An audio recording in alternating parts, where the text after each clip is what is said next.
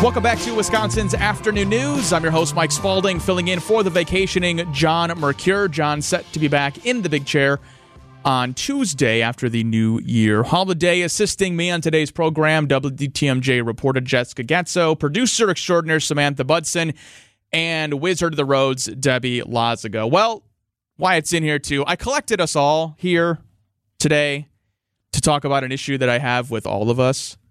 It's our dishonesty.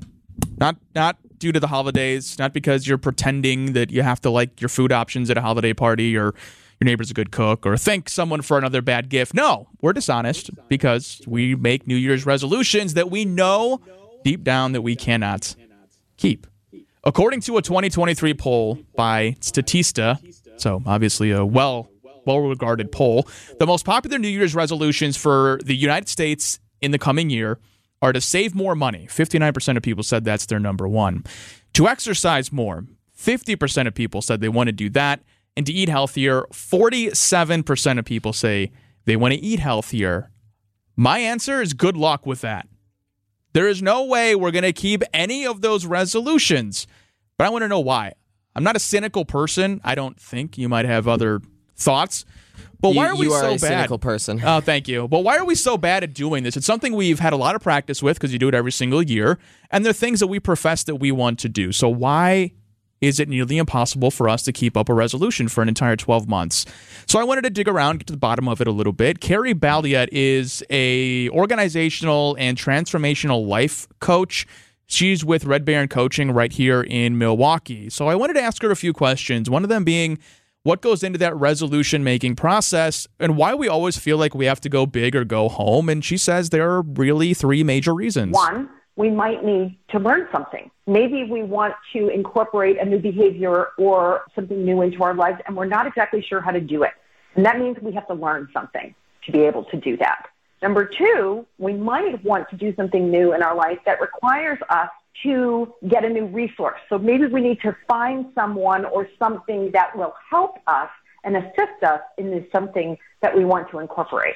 And the third thing, and this is the biggest thing, when we find ourselves where we have enough learning and we have the resources to get things done and we're still not doing it, that's what I like to call an inner resistance issue. And that means we're probably not doing it because we're afraid of something. So fear is what prevents us from following through most of the time. So fear is one of them, but there also has to be other reasons, right? It's not just one reason that we're all hesitant to embrace something new or try something new. My thought was it's because we as humans are just bad at forming new habits because they're about change, and we just inherently don't like change. But Carrie says it's more nuanced. What's going to work for me may not work for you. So you have to do what really works for you. And that's where the play, dream, and experiment can come in for you. So if you decide to set that goal of I want to go to the gym and I want to work out and I want to get good abs, then experiment. Well, what does it look like if I go to the gym once a week? How does that feel? Do I find myself saying I should be going to the gym? Because if you find yourself saying, I should be going to the gym, then it's time to say, why should I be going to the gym and why aren't I? Do I not really want to do that? Am I setting that goal for somebody else? So it's really about thinking about how can I experiment? How can I play with this? And is this something I really want? Is this part of my dream? Am I really passionate about this? Now, again, that's Carrie Balliet. She's a life coach at Red Baron Coaching, kind of getting into the weeds a little bit when it comes to resolution making, why we choose to do the things that we want. And I thought that last point she made about are we doing this for somebody else was really important. Like, are you projecting what you want to be on somebody else? Another thing she mentioned was we make resolutions for the result, not for the process. And when you're thinking about wanting to transform some part of your life, whether that's saving money or eating healthy or going to the gym, whatever it is, it's important to embrace that process. So with that, I'm going to ask all of you to lighten my outlook on resolution making. I'm not a real big resolution person because I don't think they work. But I wanted to ask you all. Jessica, do you make a resolution? I don't, but I feel like I make changes throughout the year in sort of what Carrie was speaking to, where it's you can't just make this generic, broad idea. You kind of have a more specific thing, like try going to the gym once a week and see how it feels. So I feel like I just kind of subconsciously do that if I want to try to form a new habit and make a change. Do you remember one that you did make and like just did you fail at it and that's why you don't want to do it anymore? Just I just make the incremental change. I honestly, I don't usually make it right the new year. It's just kind of like, maybe I should. December, I want to try this, January 9th. I'll start January 12th. We'll get there somewhere. Debbie, what about you? Well, I actually was successful with last year's. I didn't make an announcement of what my resolution was, but I did resolve to journal pretty much almost every day. And if you're looking at the live stream, this is the journal that I started with. And it starts with January 1st, 2023.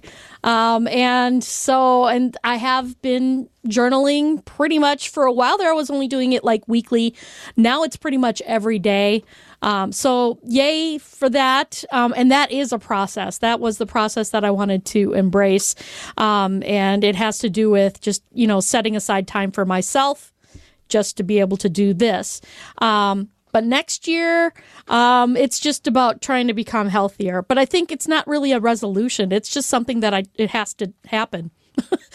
It's either that or I die. So all right, we're getting real morbid here on the last hour of Wisconsin's Afternoon News. Thank you, Debbie. Wyatt, what about you? Are you a resolution guy? The only one I've ever got to work was kind of similar to Debbie's, where it was about the process. I had a specific goal, but it didn't have a result. I wanted to improve my drawing skills, so I resolved to draw every day in, I believe it was 2018. I think I made it over 100 days. I didn't always manage to do it every day, but I did, I think, 135-ish drawings before I ran out of steam. This year, I do want to do something that is off the list in terms of saving money, but I want to start using a budgeting tool.